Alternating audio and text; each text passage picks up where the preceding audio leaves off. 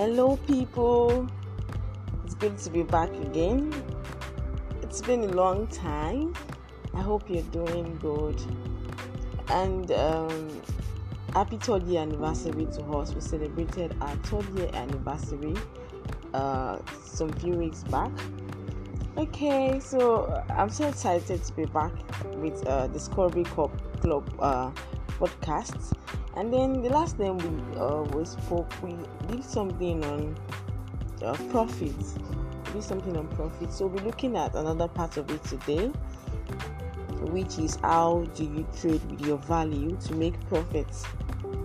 From the story of the 3 servants, which we talked about the last time, who received talents, of whom 2 of them made profit. Of course, we are aware that their profit making didn't happen by mere hiding or sitting on their talents. As a matter of fact, profit is made only when you wisely transact with whatever you can present as a value. Let me say here that profit can come in different forms. Other than money, whatever valuable reward that you get in return for the value you give out is profit. Profit can be in form of tangible gifts, money alliances, influence. It can even be intangible blessings. All of this and many more are what we gain from trading with our value. For many, the challenge is not first that you are not making profit for your skills, abilities, intelligence, to mention a few of the value you may have. But the challenge is that you have failed to stand up with your value. How do you trade for profit? The first step is to show up. You and I know that nobody buys what they can't see. Yeah. The first way to trade your talents, gifts, and skills to potential buyers who should promote or be interested in you is to show up. Yes, you need to show up. I'm not saying that you will get money for every time that you are opportune to show up with your value, but that every time you show up with your value, you have saved a deposit for one profit and another that is to come.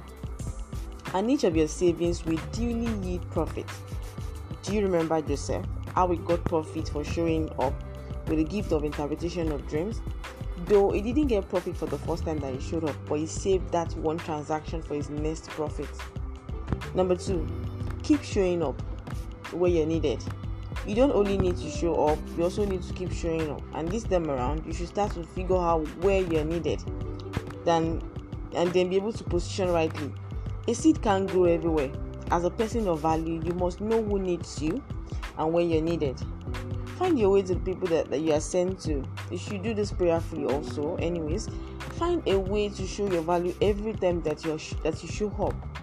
You can't tell when and where your value will be dearly rewarded.